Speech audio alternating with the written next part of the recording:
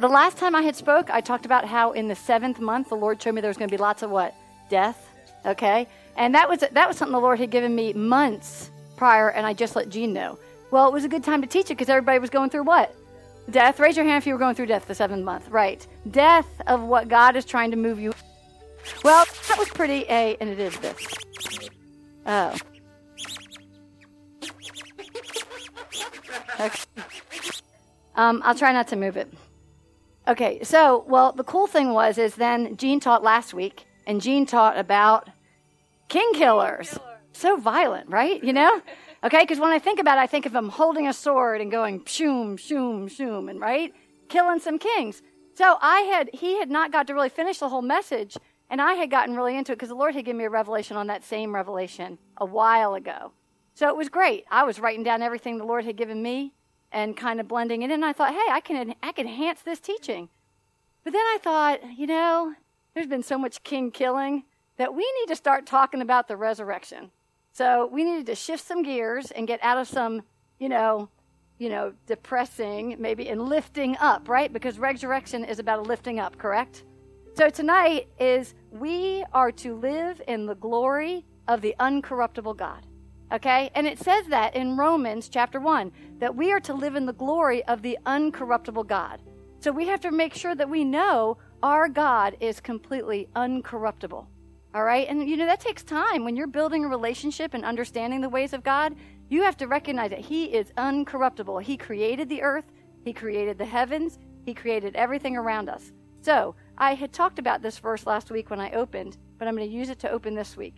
And that is 2 Timothy chapter 2, verse 10. If anybody has Bibles and they want to follow along, that'd be great. But we're going to put them here up on the screen until the very end because I have a little story to read. And so it's just too many verses to have for the end. All right, 2 Timothy 2:10 says, "Therefore I endure all things for the sake of the elect, that they also may obtain the salvation which is in Christ Jesus with eternal glory."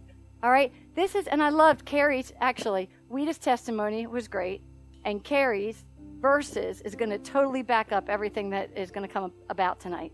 So he wants us to know that we have to endure all things for the sake of the elect. Well, endure is to hold one's ground. All right? So when we're enduring something, we are holding onto the ground and to the belief of what we're following. So we have to endure all those things of the elect. Well, what is elect? That's all of us. We are the chosen ones, all right? Because He already knows who are His chosen ones, that they may also obtain the salvation which is in Christ Jesus. This is an awesome vision because this reminds us that once we become born again, we are still called to work out our salvation. We have to go from glory to glory to glory. He has to increase more in us, and we have to decrease.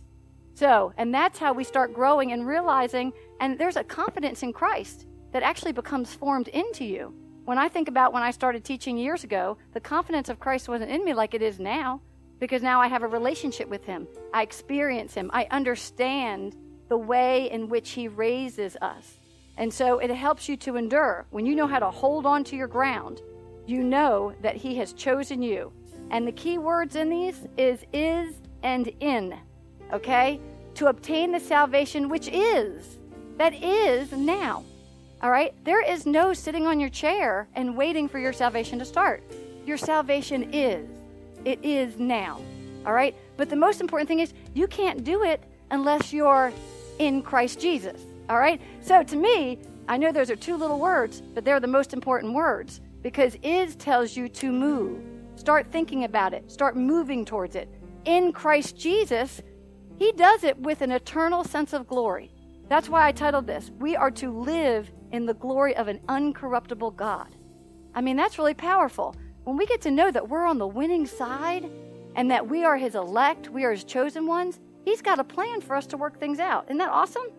All right, 1 Peter 2:9. I like this. It reminds us that we are chosen. 1 Peter 2:9 tells us, "But you are a chosen generation." Isn't that awesome? You know what? I used to ask all the time. When I would get depressed, I would be like, what's my special? Nobody ever told me my special, right? But the more I learn, more I grew in Christ, I am his special. I am his special. I'm a part of a chosen generation. We're all together in this. We are a chosen generation. We are what? A royal priesthood. Ooh, I never thought about that. Well, I get to be a part of a royal family. Now, I don't know about you, but when Prince Charles and Prince Diana got married, I got up early to watch on the little tube. Do you know what I mean? And I wanted to be a part of that, come on, girls. Everybody who wanted to be a part of the royal family, right? All right. Well, then you grow up and realize you are a part of a royal priesthood. Right, Krista? Right? You are a point. And for this generation, it would be what? Prince Charles? No. Who is it? Who just got Kate and what's the update? What's the news feed? Williams and Kate, right? Everybody idolizes them. They want to be a part of that royal family, right? But we are a part of a royal priesthood, a holy nation, his own special, I love the word special, his own special people, that you may proclaim. See, we have something that we need to do. We have to proclaim the praises of him who called you out of darkness and into his marvelous light. So you have to keep in mind, darkness is just what we don't understand. Darkness is when we don't know what to do. Darkness is when we're walking, wandering, and not knowing, what am I here to do? All right? But when we get it aligned with what we are, which is his elect people, we are called out of that darkness and we are called in the marvelous light. Light tells you and shows you the way. So praise God. So we have to proclaim those praises of him who called us out. 2 Timothy 2:11 through 13. Now I like this. I read it in the opening last week, and it really, I have been marinating these three little verses so much because it really gives us such an awesome order. He says in his word, this is a faithful saying, for if we died with him, we shall also live with him. Now that seems interesting because if you feel like you're a part of a really special generation and you are chosen, okay, you don't want to think that you actually have to die, right? Because death doesn't have a good connotation to it. In fact, I grew up in a funeral home, and you know what? People feared death. There are people, they would be doing their pre-needs, they feared the day of their death so much that they overplanned it. It's crazy how people walk into that. But he says to us, for if we die with him, we shall also live with him. So he's reminding us that we have to kind of go through this. We have to understand what is this death. But then we also have to look forward in the hope of him that there is what? Life. That we have this life with him. It's an everlasting life. It's an eternal glory. It's a place that we hope and keep moving towards. And so, but he says, if we endure, which I opened up with, therefore I endure all things. That was Paul who said that first verse. He was a special chosen person for God. And he said, I endured all things for the sake of the body. All right? Jesus endured all things for the sake of us. Carrie read it in his verse. So here again, he reminds us now, if we endure, we shall also reign with him. But I like how he kind of reminds us this. If we deny him, he also will deny us. Now that's pretty strong because he's already put the tag on us. We are the chosen. We are the elect. We are all these great things. So now you can't turn away from your family. You can't deny the one who's entered you into that family. So if we are faithless, now I like this because it says if, which doesn't mean we're faithless all the time, but there are times that we will what? Because we're growing, we're building our faith one step at a time, one position, one measure. That's growing from glory to glory. Your faith increases every time. It says if we are faithless, he always remains faithful. And so when he remains faithful, that means he is never, ever changing. God does not change. God does not change it. Even when he sent his son to come on this earth, he didn't make his son not do it the way that we have to do it. In fact, he was our first fruit. He came and showed us the way and how we are to live here on earth, how we are to walk out this salvation, what we have to do to go from glory to glory. It says he cannot deny himself. Now that's pretty interesting because I didn't really understand that. Of course, who can't deny themselves a cookie, right? You see a cookie on the counter who can't deny themselves, right? How many, I know Mason's into that, right? Just think about that. When we're in love with ourselves, all right, we can't deny ourselves. It doesn't make a difference what it is. We want to what? We want to bless ourselves, don't we? I got a bonus check, right? I want to go shopping. I want to buy myself. I mean, this would be Rachel. What other women would be like that, right? You want to go and you want to do what for yourself? You want to bless yourself. You don't want to deny yourself the good things that God has for you. But think about it. He actually has a plan that as he grows in us, he doesn't want to deny the greater one in us. And so that's a deep thought. When we look at this ourselves in this, and we have that seed of Christ in us, the born again, regenerated spirit, do you know, it doesn't make a difference what size it is, but God does not want to deny himself in you. Christ cannot deny himself in you. That's pretty deep thought, because we don't usually think of ourselves worthy enough to receive. That's one of the biggest things I'm noticing in the body, because I went through that. It's hard to receive those things that are from God, because we think that we have to earn them. But if Christ is growing in us, he actually can't deny himself the good thing. Can you kind of visualize that? He can't deny the goodness of himself in you. You wouldn't deny yourself.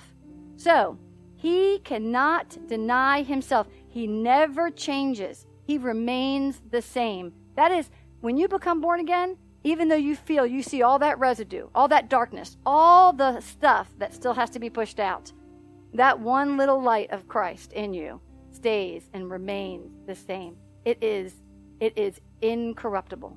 It is God said it this way, that we get to walk in this time and we know we have something in us that remains the same. So, life is his garden. God even set it up in Genesis. If you go to Genesis 2, 8, and 9, he has a place for everybody. Where I liked it. This is how he started off. The Lord God planted a garden eastward in Eden, and there he put the man whom he had formed. Now, this is interesting. Everybody is born. We are all born after Jesus Christ. So everybody has the opportunity to accept Christ in their heart and get the regenerated spirit full of light in you. All right? So as we grow, do you know, as he is being formed in you, he already has a garden for you. He has a place to plant you. As you grow in him, he has a place where you're assigned to grow. He has a place for you. And I like this because he started off that way. He put that man whom he had formed, and out of the ground the Lord God made every tree grow that is pleasant to the sight and good for food. The tree of life was also in the midst of the garden, and the tree of knowledge of good and evil. And so where God has for you, there is a place, a garden, a perfect garden that God has for each and everybody in here. Does everybody receive that? Okay, because he has a place where you're going to experience just what it was like in the Garden of Eden. All right, it's not about the good and evil. It's about maturing and growing the tree of life that's in you. And so when we talk in this ministry, we want to be a glorious son and daughter of God. We are like a tree planted by the rivers of water. And as Christ grows in us, the rivers, it comes from one river and comes out four. All right, and that's another teaching. But the thing is, we work out our salvation through our soul. Our soul has to be matured in this. So he has that. Our New Testament garden is our soul. All right? So before we ever can touch what God has for us here on earth, we've got to get this garden, the New Testament garden, matured. We have to work on that. Genesis 8:22. So he has a special place as you are growing up in him that he wants you to be. Genesis 8:22 says, while the earth remains, seed, time, and harvest, cold and heat, winter and summer, and day and night shall not cease. Isn't that interesting? I've always heard the first part of that verse, but I never looked at the other layers of that verse. It's amazing how we need to read, not just a part. You need to read the whole verse. And it says what the other definition for remain is endure. And there's other versions where it uses the word endure. So while the earth endures, so God created the earth, and there will be a day that the earth will cease. All right? But during this time, there's always going to be seed, time, and harvest. It's an order that he has in our lives. There's always going to be what? Cold and heat. Okay, think about this. As we walk out our salvation, there are times we can feel the burning of the consuming fire of God, right? And then we cool down. All right? I like it. If you think about it, it's about temperature. All right? When I looked at that, I kept thinking temperature. Well, it's all about temperature. We go outside and we know wintertime's going to be what? Cooler. And then we know that summertime's going to be what? Hot. And we start to adjust ourselves. Well, as we are growing from one stage to another stage, we're going to go through hot and cold. We are going to go through the experience of the burning, and then we're going to get the cooling time. It's a rotational. Winter and summer represent the seasons. In this ministry, we really try hard to help the people know what are the seasons that you're going through. Because as we advance the kingdom of God, there are seasons in that advancement. You know, the first season is when the Holy Spirit makes you aware of something.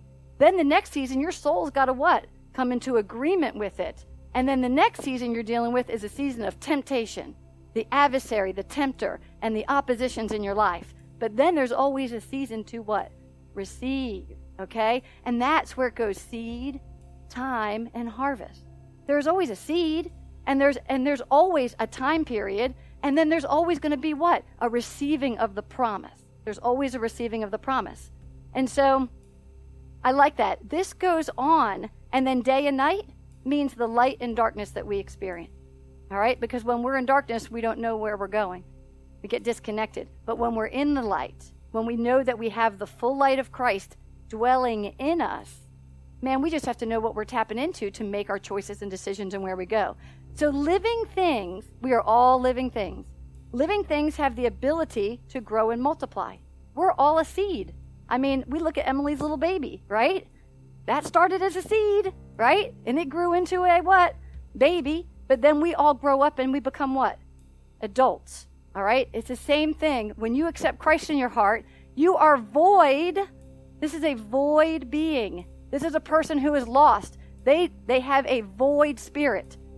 And then all of a sudden, the seed of Christ comes into your heart. And then boom, now it becomes a regenerated spirit, able to truly hear the intuition of God. It ignites you to want to commune with God. And then most of all, it helps you to discern seed time and harvest. It helps you discern hot and cold. It helps you to discern summer and winters and season. It helps you to discern the day and the night and what you're experiencing. So we have to keep a relationship going. And you know what? There is a natural seed. All right? Everybody knows they can go get seeds for flowers, seeds for vegetables. Who in here are real natural people that like to grow their vegetables? Mason raised his hand? I can't see you doing that. Okay. Mason was the half hand up, maybe not. Okay. Well, I love this, because a natural seed, if you think about it, when you get a pack of seeds, there's nothing to it, is there? If you don't do anything with it, then nothing's going to what? Happen, okay? Because believe it or not, they're really dead. It's a dead seed until it gets planted, okay? So when you think about that, inside every seed is its miracle, all right? We are the same thing. I look at the born-again person as that is a seed with a life-giving seed inside of it, all right? But if that person walks day by day, doesn't seek God, doesn't read the Word of God, does not worship God, then guess what they're doing? They're walking around, they're not being planted. They're not moving in Him. That means what's in you is not pressing out what needs to be out. There is no growth that's happening. You're not experiencing the wonders, the signs, and the miracles of God. So, a seed reproduces life unto itself. All right? So I'm a woman. I can carry a child. I can actually produce a what? A life. All right? And so in that, I am producing life unto itself. So how I chose to raise my child, I didn't just produce her out of my body. Now I have to do what? Raise it up. It has to be risen up. So John 12:24 and 25. The Lord gives us a spiritual order about seed time and harvest and how seeds most. He said, most assuredly, I say to you, unless a grain of wheat falls into the ground, and a grain of wheat is a seed, falls into the ground and what? Dies, it remains alone. Okay, isn't this amazing? That's the lost person. If a seed does not get into this person, right? That person remains what? Disconnected from God. That person remains alone because that person hasn't died yet. Because you know when you accept Christ in your heart, you are a mess. You are crying, you're humble, you don't even know why you're moving towards something because all of a sudden there is a spirit of truth that draws you to the truth. All right? And it's a humbling moment when that happens. So we know that there is inside of us, the regenerated spirit actually gives us a conviction. He tells us that if that seed does not fall into the ground, it dies. It remains alone. But if it what? Dies, it produces much grain. He who loves his life will lose it, and he who hates his life in the world will keep it for eternal life. Now, isn't that an awesome promise? That means if we recognize that, just like it said in 2 Timothy, if we die with him, we will what? Live. He has given us that promise, that seed, time, and harvest. If you have the Christ, the seed of Christ into you, then you know that you are going to what? Live with him. But if you never move out of the born-again position, the word also says that we have to mature in Christ. We have to grow up. We have to start working out this salvation so that we can live an abundant life here on earth now. I like that. In the first verse, as I said, the key words were is and in. We have a salvation which is now. Now, that was a hard for me thing to understand. I always thought you accepted Christ in your heart, and when you accept him in your heart, you just what? You have eternal life, you go to heaven. I didn't think I really had to do anything else about it. All right? Which I think a lot of people feel that way. A lot of people don't know the truth. But there is actually a resurrected life that you can live right now, that can be sprung up now. And I like this because it says the righteous will stumble how many times? 7. So when you start this journey, think about it. There is a time from here to here.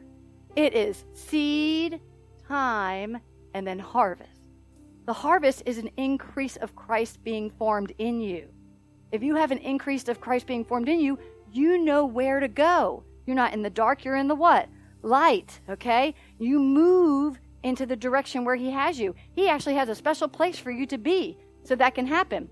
So he who loves his life will lose it. That's this guy. The lost guy loves his life, all right? And he who hates his life in this world will keep it for eternal life. Now, that's really hard because we want to enjoy our life, right? God's not saying that we can't enjoy our life, but he reminds us, but he who hates his life in this world. So that means you're not living for this life because you know the hope of glory and the eternal glory that God has for you in our next move. Our life always remains. All right? So this is awesome. I like this. The grain. I love that grain word because I'm really into this. Anybody who does finances, commodity, right? I started studying. Mason got me into this. I started studying about investing. You know what the best thing to invest in? Commodities. All right? Grain is a commodity. Why do you invest in commodities? Because they're always reproducing. They're always something that needs to be reproducing. I'm so into this. I clicked the definition of commodity months ago and I sent it to Jean. You need to invest in commodities. Did you get that text, Mason? Mason's a financial guy. And so he's very good at what he does. You would agree, commodity, right? I'm trying to get his agreement in public. But okay.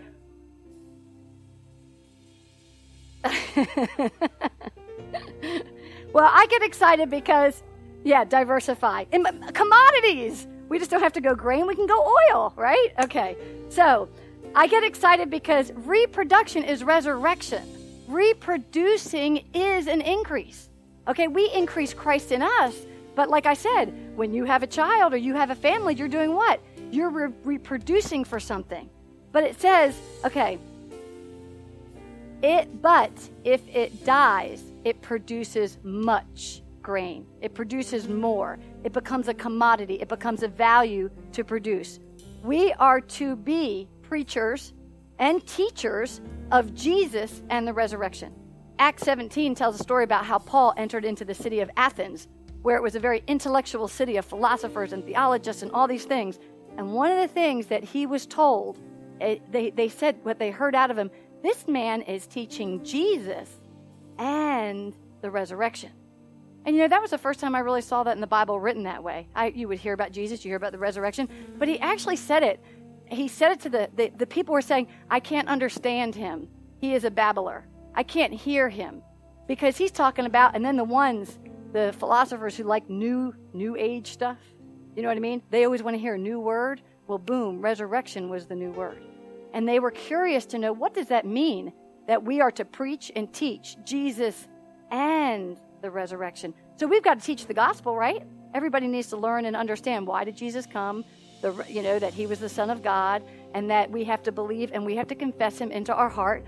But we also have the responsibility of believing and teaching the resurrection. How many of us teach that? All right? We actually have that responsibility to teach it. That's why I'm kind of giving you a little basic science lesson. And these visions really help us to know you have to believe that there is a daily resurrection that you can experience. You have to believe that it's not just about being born again. You have to believe that there is a resurrection. And if there's going to be a resurrection, there's going to be a what? A death. So we just got to start getting used to it. That is the best way to say it. Because the first time I went through the cycle, understanding this, my first seed, my first time, my first harvest, it seemed so great. And I was like, I have to do it again? I have to go through it again? Yes. This is part of our job for the sake of Christ. He wants us to realize that it is now, and that we have to be in Christ to experience that eternal glory. And we get to actually have the glory now. This is an awareness time where you got it when the disciples, what was their main job to do? Was to introduce them to what? Jesus. Paul was introducing him to Jesus, but he did some of the resurrection. He taught some of it, but it's a time, it says, kingdom, power, and glory. That's the end of the Lord's Prayer. It says, if you don't know what to pray, pray that prayer. And let me tell you, the last line gives an order. Kingdom, power, and glory. What's kingdom? Kingdom is the Holy Spirit within you. That is the kingdom of God in you. The power is his word. The power is Christ. All right? So the more you get into relationship with Christ, the more you understand that there's a power of a resurrection, then you can actually start walking in the glory. So it goes in that order. It is that order every way. First, there has to be an awareness that kingdom of God is in you. And I think most people in here already know that. Kingdom of God is in you. The kingdom of God is within you. But now when you enter in Christ, man, that's like there's a click going on. How do you know you've entered in Christ? You understand that the power is his word. You understand the power is Christ. And then, so I go like this, kingdom plus power equals what? Glory. All right? He wants us to reach that fullness as we walk on the earth. So Jesus and the resurrection is the glory that he wants us to walk in. We are a seed planted in the earth. We are a seed planted in this earth. Our words are the seeds planted in the spiritual realm. Our words really pave the way for our movement. A spiritual harvest comes through a seed that will die. As the elect, if we die with him, we shall also live with him. We are to experience the resurrected life in Christ, not just knowing that he's in you. Christ being the first fruit. Go to James 1:18. James 1:18. And this is awesome because Jesus showed us how to bring in the resurrection. Of course, he was the resurrection. But it says, of his own will, boom, what's the first thing? His own will. Of his own will, he brought us forth by the word of truth, that we might be a kind of first fruits of his creation. So the Lord is asking two things from us. One, he asks it to be our what?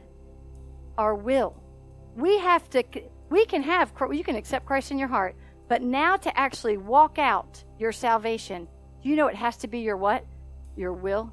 It has to be your will. And he brought us forth by the word of truth. It was awesome in this ministry when I learned that the spirit of the truth was here. And then when I would hear the truth of the word of God, do you know all of a sudden that word and this spirit start what? Drawing close together. All right? You can see it in people. When you start speaking the word of God and it's coming from God, you can feel your spirit and their spirit coming together. All right? So we have a responsibility that we have to know that he had to do it. Jesus came in his own will. His Father asked him to come. He did it in his own will.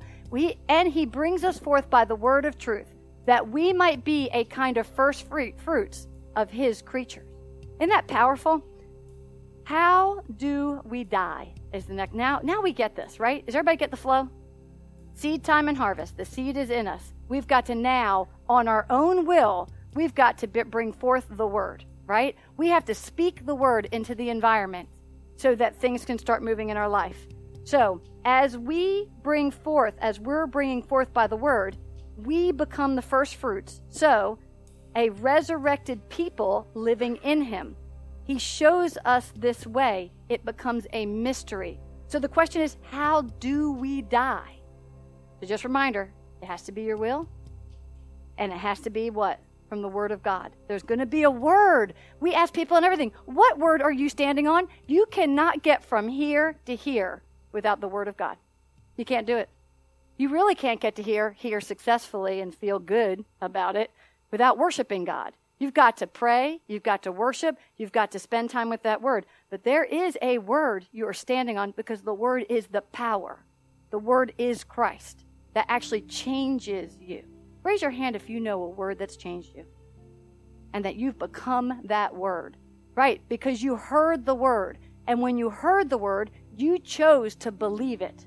The word said the implanted word is what saves the soul. So you actually have that word.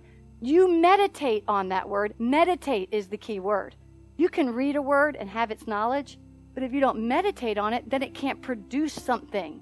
It's going to produce unto itself. Ugh, this is so awesome. I get excited because my first revelation of that, and then it started springing out. I get this. We are a corruptible body, right? Our body has a start and an end time. But the seed of Christ in us is what? Incorruptible. We have an uncorruptible God that gave us an incorruptible seed for us to walk in this time. Now, I'm sorry, that gives me tingles when I think about it, because all I have to do is it be my will. And then all I have to do is know the word. And we grow word by word, so our soul becomes renewed. He shows us the way. Now, I love this because he says in his word, it's a mystery. It's a mystery. We grow one word at a time. You know what I mean? Because this is more than a lifetime of mystery. Do you know what I mean? What we have to go through. So go to 1 Corinthians 15, 50, and 51. And you know what's so excited? There is victory. Victory is the resurrection of the receiving of his promise after you have passed the test of being that word. It's awesome. And the thing is, it's not about receiving an item or possession. It really is about receiving an increase of him and the power of your words working for him. All right? It says, now this I say, brethren, that flesh and blood cannot inherit the kingdom of God. All right? That means there is nothing I can physically do with this corruptible body to get myself into the kingdom of God. There is nothing. We are a world of buying and selling. We are a world of A's, B's, C's, D's, E's, and F's, right? And if you get good grades, you move on to the next thing. If you get bad grades, you get held back. But not in this. We are in a different type of kingdom. Now this I say, brethren, that the flesh and the blood cannot inherit the kingdom of God, nor does corruption inherit incorruption. Now, I remember the first time I read that, I was like, pass on that verse. I knew what the words meant, but I really was like, yeah, I'm not getting it. Okay? Do you ever have that time when you're reading the word and your soul just doesn't get it? So what do? Pass on to the next one. When you're reading it, you just pass on to the next one. All right, I'm going to read to you the definitions of those words, because the one thing I definitely learned is that I needed to learn some new vocabulary when I came into the body of Christ and understood that I was in a body to even be able to grow. Well, corruption means this. This is what corruption means. Actually, maybe I should start with incorruption. All right, that's a happier one. All right, incorruption means honest. It means honorable. It means good. It means everlasting. It means not subject to death. So incorruption is not subject to death. It means enduring, not susceptible to corruption, okay, which is what this word's saying. Nor does corruption inherit what? Incorruption. All right, now here's what corruption means. It's a little longer. Corruption means dishonest conduct by those in power. They are double-minded. They are believing in a fraud. It is the process by which something, typically a word or an expression, is changed from its original use or meaning to one that is regarded as erroneous, one that is diluted, one is debased. All right? So there is actually a reduction in the understanding of a truth in the quality of its value. All right? So this is interesting. When we grow in the body of Christ, the word has been prostituted. The word is prostituted because people have used it in an incorruptible way, bringing it into their realm of understanding. But there is the pure, incorruptible truth of the word. And that's why when you get a word and you know what you're standing on, you're to meditate on that word. Because when you're meditating on that word, he's going to test you in that word. And he's going to test it to purify you. Because he will never, it says, what did he say? He cannot deny himself, right? If that word is pure, refined, and implanted, and solid in you, and he knows that you have got that word down in his understanding, you know he cannot withhold any good thing from you. He can't, because he can't deny himself. So I meet people who say, I've read that word, I've stood on that word, and nothing's happened. Well, that's because there is an understanding that you have to be processed in. And that's why we meditate on the word. That's why we worship. Worship, it makes the enemy flee. Because in our soul, we have so many other thoughts. It even says in Thessalonians, I've said this and I don't have the verse written down here. It says that every person's born into an assembly of God. That means everybody is born into a belief of God. And it says, and most will have Jesus Christ's name in it, but it will not be him. It says, but then he has an appointed time where he picks you out. And then you become so focused. And then he, through the Holy Spirit, starts teaching you the truth.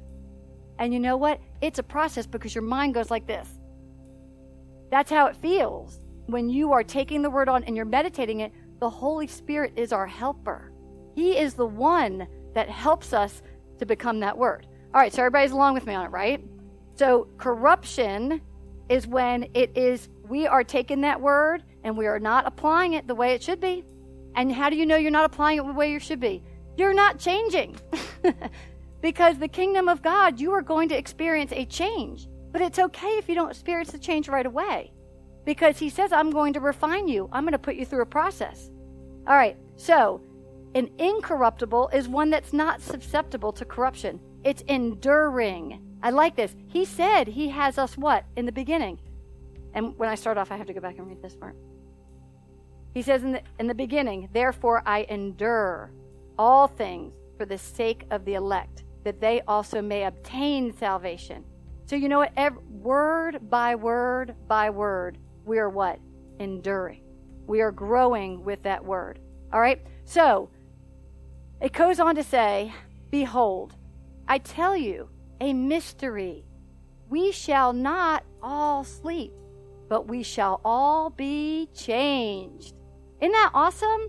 I really love this. And the story I have to back this up, to kind of give you an outline of it, is a really cool story. And I'm sure most of you know it. It's about when Jesus went and brought Lazarus back to life. It is an awesome story that really shows you the whole process that we actually go through to understand a true resurrection. And I love that. That resurrection happened before his resurrection. You know, but it was, so we have to recognize that we are an corruptible body. But inside we have what? an incorruptible seed, all right, that wants to grow in the power so we can speak out the truth. All right, praise the Lord. All right, go to verse 1 Corinthians 53:54. There is a victory in his way. The mystery is so that we can recognize the mystery. For this corruptible, okay, corruptible is what? Right, the negative, right. So this corruptible must be put on, this corruptible good must be put on incorruption. And this mortal must be put on immorality. So when this corruptible has put on incorruption, and this mortal has put on immorality, then shall be brought to pass the saying that was written, death is swallowed up in victory. Now, the first time I read that too, incorruptible, corruptible, non-corruptible, blah, blah, blah, blah, blah, blah, blah. I just got to the end. Okay. Death is swallowed up in victory. All right. Everything that's ever happened to me in my experience of walking out my salvation and watching this beautiful body of Christ walk it out means that there is always a situation. We start off with the corruptible understanding of the word. All right? And then we start applying it the way we want. Apply it the way we want. Nothing's happening. Okay, as you start submitting it unto Christ and meditating on it, then guess what? A true trial, a true circumstance, a true conflict starts to arise. Because before death, the manifestation of the truth is going to surface. And so I'm just going to use this one example, and it just happened to Rachel. You know, when Rachel got a car, and the Lord had really put me, I had to meditate if I should buy her the car. But when the Lord showed me that there was a father, she has a father in her life, who is capable of providing her car, that the Lord showed me this in the Word. And so I was talking to Jean about it, and I said, well, if there's a father that can provide, if I'm supposed to do it, he'd have to hand over the authority. Because he has authority over her until the day she gets married. So he's responsible. I'm responsible. But he needed to hand that over to me. Well, if anybody knows him, good guy. But it's really hard for him to kind of give up something like that.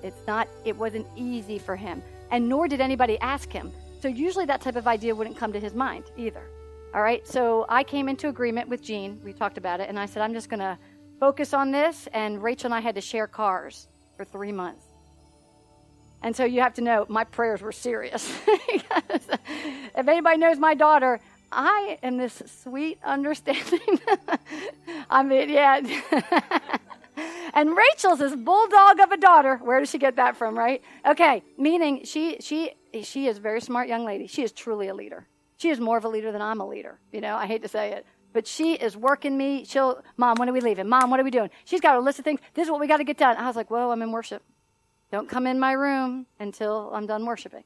Well, anyway, so there's a weekend where she wants to go away and do something, and she needs a car. So I give her my car. I could not leave where I was at for 5 days. I had no car. So I told Francis at the office, I said, I'll just be calling into you. I have no car. And I knew to just let her have the car because I knew something was going to be happening. Well, during one of those days, she spends a time with her dad. Hey, can you turn the music on too? I don't know where the music went. She spends time with her dad, and in that time, they're in the car, and they don't know she really needs a car. They know she wants a car. You can turn that, yeah. That'll get it right. And all of a sudden, they're sitting in the car, and they're driving, and her stepmom said to her, Rachel, why don't you have a car?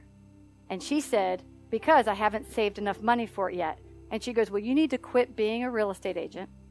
And now, Lord told her to be a real estate agent. She said, you need to quit being a real estate agent. You need to get a real job, and you need to go get a loan and get a car. And then it was just like yelling started in the car. Not by Rachel. She was building. And then all of a sudden, Rachel said, that's not what God showed me. God did not show me that I was to leave this job, that I was to stick out with real estate. And God also showed her that she's not to get a loan and go borrow money to get a car. But she did turn to her dad and says, but I will borrow from you because you're my dad, right? And of course, that was not going to be, it was like the swirling. Everything got so negative, Rachel starts crying because now they're screaming at her. She started crying and just said, I'm not going to say anything. And then all of a sudden, this is the stepmom.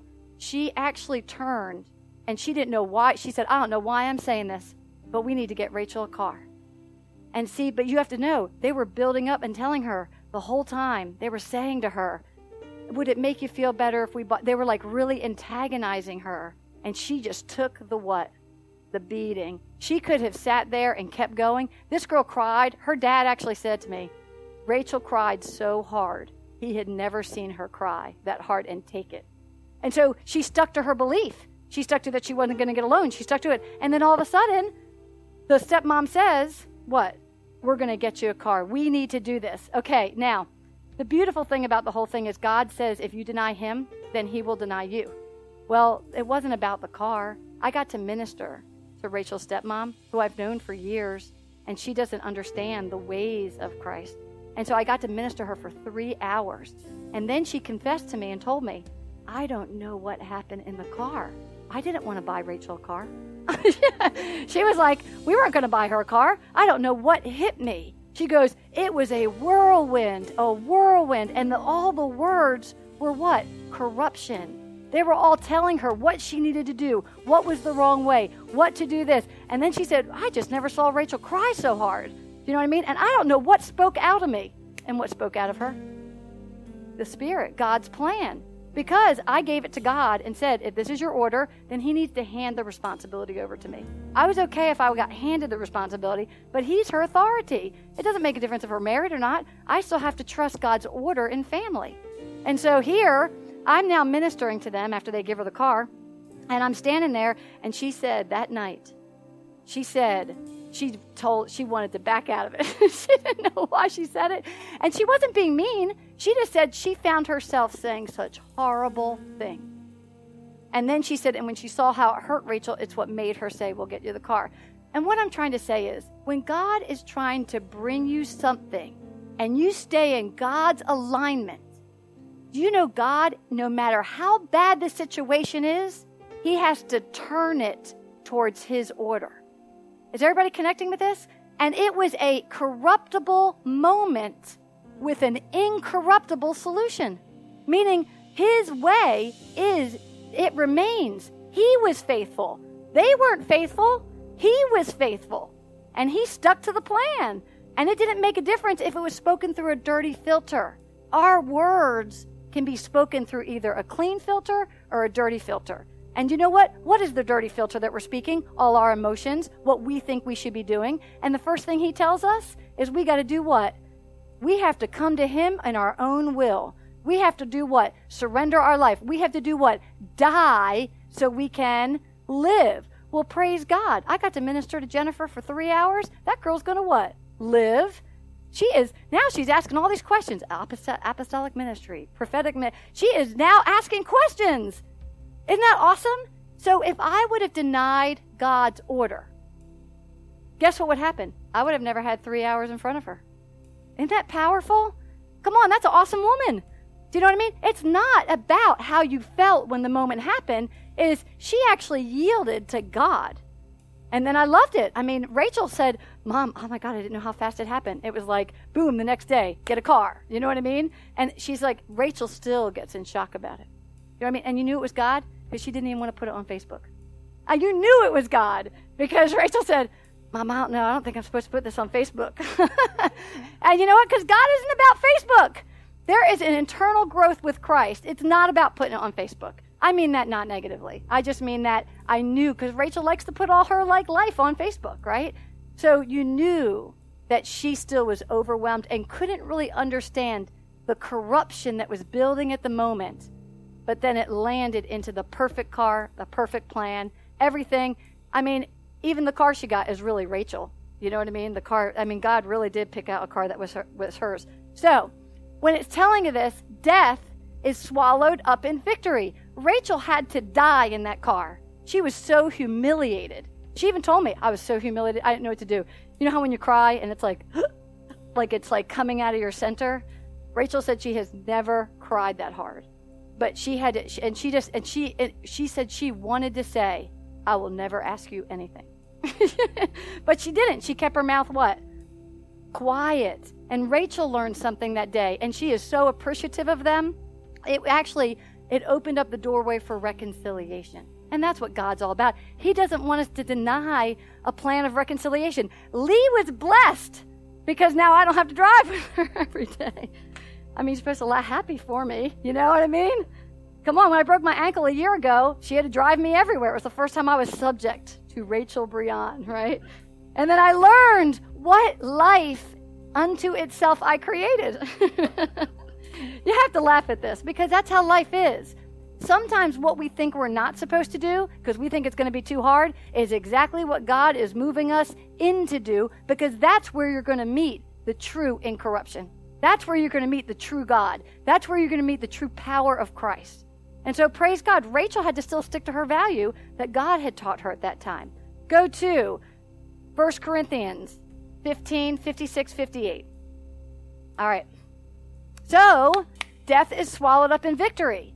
The sting of death is sin, and the strength of sin is law. Oh, doesn't that hurt? That hurts. The strength of sin is the law. How many people have had something to happen with the law? Something you did wrong. Okay, and if you had nothing with the real law, come on, who in school got a detention, right? Okay, you have to, everybody's done something. You got in trouble, grounded, something taken away, whatever. But it says, the sting of death is sin. So why are we dying?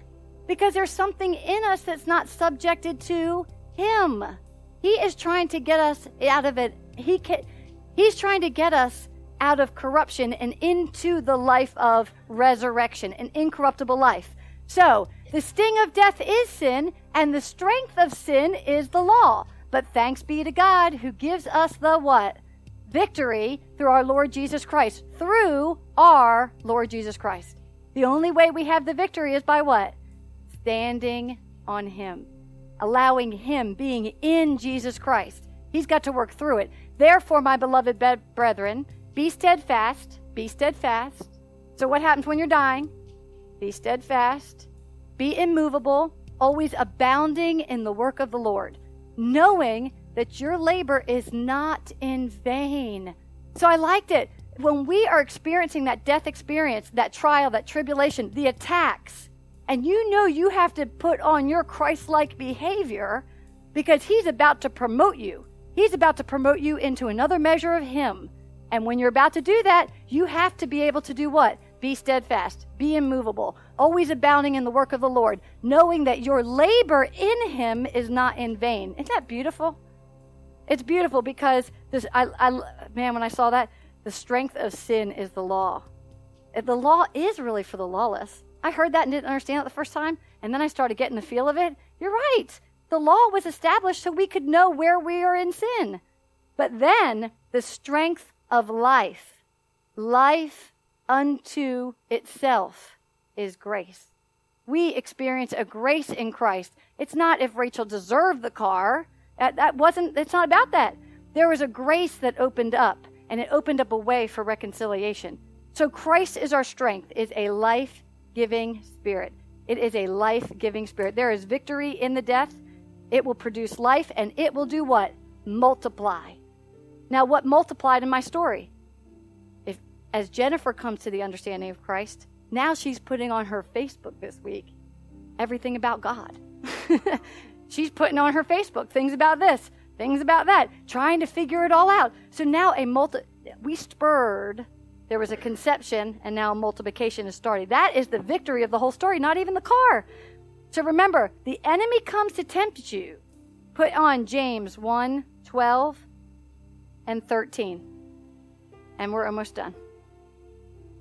How far am I into this? How long have I been teaching? I was told I got to do it in 60 minutes. Oh, okay. I'm going to need 15 more minutes. Okay. So here we go. James 1, 12 through 13. All right. When you're understanding that you actually have to grow like this, right? It says the enemy is going to come and do what? Tempt you. So remember, before you receive the promise, before he cannot deny himself in you, you are going to have to go through temptation. And it says, blessed is the man who does what? Endures. The key word is endure, right? Endures temptation for when he has been approved. Okay? So there's a point in this whole development before seed time and harvest, while you're in the time of growth, wherever you're at, he says, there's a time that you've been what, Charlena? Right. I had a dream about Charlena, and it was crazy. And it was in red lights. It says, approved. So every time I was teaching, I'd say, Charlena, you're what? Right. I make her say it every day. So it says, he will receive. So there's a time that for when he has been approved, he will receive the crown of what? Life, which the Lord has promised to those who do what? Love him, because that's what he can't deny in himself. If you're loving Christ, if you're worshiping, meditating on that word and growing, he can't deny, love can't deny love. Love cannot deny love, right? Love is attracted to what?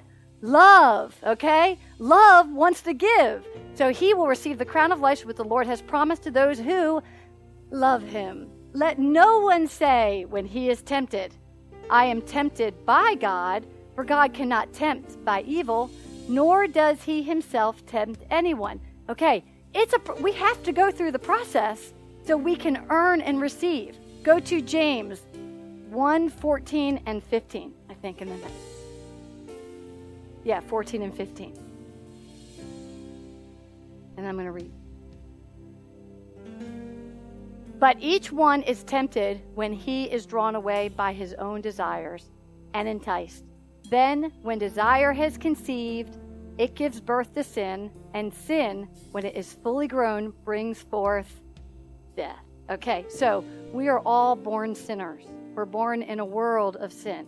So we have to go through this rotation constantly, moving a bit of sin out of us every step of the way. Because most of the sin that's conceived in us wasn't because we necessarily chose it. It's because of what we've been exposed to. Does everybody understand that? So sin is not bad. It's just not the best God has for us. So he already has a plan of Christ in us to push out that sin, to push out that lie. Sin means to miss the mark. Okay? Sin means to miss the mark. So when you do something that misses the mark, that means you didn't have faith in a word of Christ in you. So you had to do what? That's why we grow in Christ. I always tell people, don't feel bad, just focus on Christ. Keep growing. He actually moves the sin out of you unexpectedly. If you are a worshiper and you are meditating on the word, sin just starts coming out. You don't even know it's coming out because he says that we have the residue of sin. The Christ already came and did what? Conquered sin. He already conquered sin, and he conquered it through the resurrection. So we're going to end with this story. We're going to end with a story of Lazarus, and I would like to read it because I think it's too much for the screen. But I want to keep you in mind that Jesus showed the Jewish people a demonstration of what the resurrection can really do. Each and every one of us has a power sitting in us. We are a powerhouse. It says, who will build me a house? What are we building? Christ being formed in us, the power of his word, the power of hearing his command. When spoken, we see signs, miracles, and wonders and changes. If you are not being changed, you can't help change another. If you are not being changed, then you are in place to change others. There are people who sit there with the born again, packed power, regenerated spirit in them, and they're not growing up. We have to grow up to maturity so we can what? Change the atmosphere that we're in. And the atmosphere gets changed by the power of our what? Words. But behind every word is a sound. And behind every sound is a power. So it can be a corrupt power or it can be what? Incorruptible. All right? So here's a story of Lazarus. And now I really am going to have to, I know, Todd, you told me I can't do this, but it is really hard. Please do not laugh at me. I just got a new eye prescription, and he said that I might have to wear something like this. And it really does work. Okay. No, I have never done this. And I always thought it was crazy when you see people putting them on, putting it off. But I really think I'm going to go back and get my prescription. I know you probably don't care about this, but I really think I should get my prescription lesser. Because when I had it a little bit lesser, I didn't need this. Does that make sense? Too much power. Look at this power, right? Okay. The death, I have to come to death on this, I guess. The death of Lazarus. It says, now, a certain man was sick, Lazarus of Bethany, the town of Mary and her sister Martha. It was that Mary who anointed the Lord with fragrance and oil and wiped his feet with her hair, whose brother Lazarus was sick. Therefore the sisters sent to him, saying, Lord, behold, he whom you love is sick. Okay, I love that part, because what's being established in the word? That Mary and Martha had a relationship with Jesus. It wasn't even necessary that Lazarus had the relationship. He identified that was Mary and Martha. And then he goes to say that, therefore the sisters sent to him, saying, Lord, behold, he whom you love is sick. Okay, so what's the first thing? Love. Relationship and love is always going to be the first thing.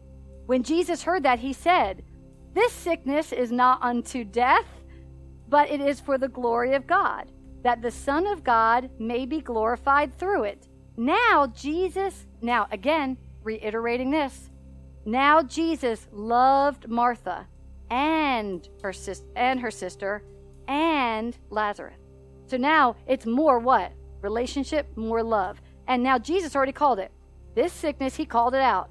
He used the words, and these are in red, so that means he heard them from the Father, that says that this sickness is not unto death, but for the glory of God. So there's a purpose. The Son of God may be what? Glorified. Okay? Anything that we go through is for the Son of God to be what? Glorified. Right. In us. We actually receive a greater measure of glory in him. All right. So, when he heard that he was sick, he stayed 2 more days in the place where he was. Okay, so now get this. If somebody called me and said, hey, Rachel's sick, my daughter, Rachel's sick. All right, good. I'm not going to come see her for 2 days. Do you know what I mean? What's the normal worldly reaction? We what? Run to people, okay? But he says, so when he heard that she was sick, he stayed in 2 more days in the place where he was. Then after this, he said to his disciples, now let's go to Judea. And the disciples said to him, Rabbi, lately the Jews sought to stone you, and you're going to go there again? Jesus answered, are there not 12 hours in the day? If anyone walks in the day, he does not stumble, because he sees the light of this world. But if one who walks in the night, he stumbles, it is because he does not have the light within him. All right, so I want you guys to think about this. If we are walking our lives and we're born again Christian, and we are stumbling so much that we don't know which way to go, then guess what? We're not tapping into the what? The light. Or is the light in? Are the lights on, right? So these things he said after that. He said to them, our friend Lazarus sleeps, but I go that I may wake him up. Then the disciples said, Lord, if he sleeps, he will get well. However, Jesus spoke of his death. But they thought that he was speaking about taking a rest in his sleep. Jesus was really talking about his death. Then Jesus said to them plainly, Lazarus is dead. So they're not there.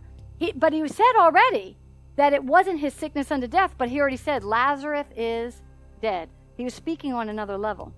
And I am glad for your sakes that I was not there, that you may believe. Nevertheless, let me go to him. Then Thomas, sidekick, right, who is called the twin, said, I should call that to Carl and Chris.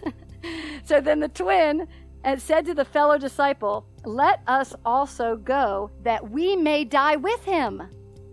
Okay, now I thought this was interesting. They were speaking on a higher spiritual level. They already decided that they know that it wasn't a death, a physical death. They knew he was speaking on a spiritual realm. So, and the him is capitalized. So once the disciples, well, let's go and die, we'll go die with you. All right, that's what Christ asks of us. He wants our own will connected for us to die with him. He's not asking us to do anything he hasn't done. He wants us to die with him so we can do what? Live with him. He wants us to endure with him so we can what? Reign with him. All right? So then Jesus came. He found that he had already been in the tomb 4 days. Now Bethany was near Jerusalem, about 2 miles away. And many of the Jews had joined the women around Martha and Mary to comfort them concerning their brother. Then Martha, as soon as she heard that Jesus was coming, she went to meet him. but Mary still sat in the house. Now Martha said to Jesus, Lord, if you had been here, my brother would not have died. Okay, so now all the other negative voices are going to start speaking from their dirty filter. Martha was already, come on, I called you 4 days ago, and now you're just coming? He's already dead, but if you would have been here, how many people have said that to you about something? If you would have done this, right, everything would be okay. All right, faith, I like that. But even now, I know that even now, she says, I know whatever you ask God, God will give you. Jesus said to her, your brother will rise again. So now, what did Martha did know? She may have thought because Jesus didn't get there, but she did know that if he asked who? God, because they were in a relationship of what? One. When God wants to sanctify us, he's trying to get us aligned with him in worship of oneness. So that when we call upon him for something, he wants to do what? He wants to do it from us because he's going to feel our love in it. He's going to decide what is the condition of our heart. Martha said to him, I know that he will rise again in the resurrection of the last day. We all know that we're going to what? If you were born again, wherever you are on that chart, your hope is that what? Your body's going to be resurrected up with what? Christ in the last day. But Jesus said to her, I am the resurrection and the life. He who believes in me, though he may die, he shall live. And whoever lives and believes in me shall never die. Do you believe this? Do we believe that we can actually experience a resurrection right now? She's believing that Lazarus can't come back until the what? The end day. But now he says, do you believe? So the first thing he always asks us is, do what? Do you believe? That we have to believe the word. We have to believe what we're saying. And then it says, he said to him, yes, Lord, I believe that you are the Christ, the Son of God, who is to come into this world. And then she had said to him these things. She went her way and secretly called Mary, her sister, saying, the teacher has come and is calling for you. He is calling for you. As soon as she heard that, she rose quickly and came to him. Now Jesus had not yet come into the town, but was in the place where Martha met him. Then the Jews who were with her in the house and comforting her, when they saw that Mary rose up quickly and went out, they followed her, saying, she is going to the tomb to weep there. Then when Mary came where Jesus was and saw him, she fell down at his feet, saying to him, Lord, if you had been here. Now he's on the second run with the second sister. If you had been here, if you would have been here, my brother would not have died. Therefore, when Jesus saw her weeping, and the Jews who came with her weeping, he groaned in the spirit and was troubled. And he said, where have you laid him? They said to him, Lord, come and see. Jesus wept. Okay, now think about this. Jesus is our intercessor to God. Do you know when we call unto him and our heart is right, he's going to do what? He's going to go to the Father. Okay, because the Father is the giver of all good things to us. And I like this because Mary wasn't trusting at the time. Everybody else was crying at the same time, and it touched Jesus' heart because he can't deny himself. He couldn't deny that love. He was going to show her. And he said, where have you laid him? And they said to him, Lord, come and see. Jesus wept. The Jews said, see how he loved him? See how he loved him? And some of them said, could not this man who opened the eyes of the blind and have kept this man from dying? Then Jesus again groaned in himself, came to the tomb. It was a cave, and a stone laid against it. Jesus said, now this is in red letters, so that means it's from the Father, take away the stone. Martha, the sister of him who was dead, said to him, Lord, by this time there is a stench, and for he has been dead 4 days. So that means Lazarus was in a very what? Corruptible state. Physically, he actually smelled bad. Think about it. How many times have you been in something and you knew it was bad and it did not smell good, but it still landed in the way God wanted it to? How many people have been there? Right. It's a place where but he says, take away the stone. Jesus said to her, did I not say to you that if you would believe, you would see the glory of God. Remember, resurrection is the glory of God. Then they took away the stone from the place where the dead man was lying, and Jesus lifted up his eyes and said, Father, I thank you that you have heard me, and I know you are always here, and you always hear me. But because of the people who are standing by, I say this, that they may believe that you sent me. Now, when he had said these things, he cried out with a loud voice, Lazarus, come forth. And he who had died came out, bound hand, foot, grave claws, and his face was wrapped with a cloth. Jesus said to them, loose him and let him go. Now, isn't that an awesome order? If you really think about it, that's exactly what we go through when we're going from one position in Christ to another position in Christ. We have to learn to believe. Jesus confessed out the instruction from the Father, but he also prayed unto him, and he thanked the Father, saying, because why? Martha and Mary loved because they loved them. He did it because of what? Love. And then he says, I'm going to do it for the purpose of showing them that you are glorified, that the God is glorified in that receiving.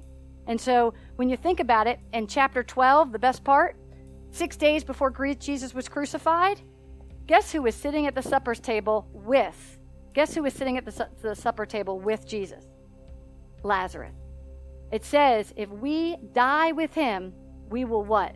Live with him. If we endure, we will reign. Well, Lazarus, it didn't even have to do with his relationship with Christ. Because of Mary and Martha and their love, and because he was going to show them how the resurrection worked, this man was resurrected back to physical life. So his corruptible body became what?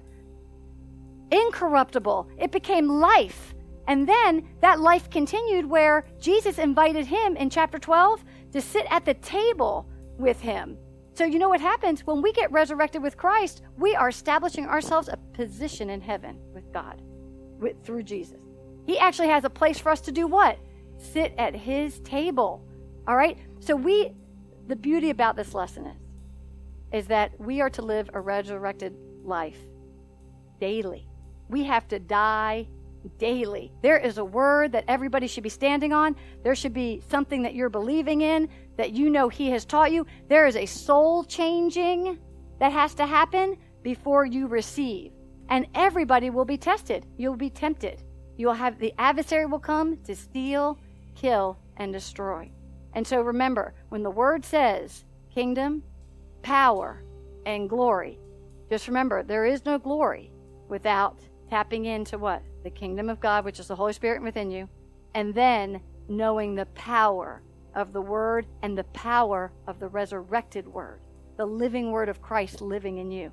So remember, he will not deny himself. So if Christ is in you, when you look up, you're looking at what? Him. There's a measure of him in you. So the more we press on, I like it, your scriptures, the more we press on, it doesn't matter how perplexed the moment is. It doesn't make a difference how crazy it is. Then it will change everything. So how many people want a resurrected life? Daily. Okay? Because it is now in Christ Jesus. We have to be in him. So praise the Lord. That's it. Yeah. So I guess we're going into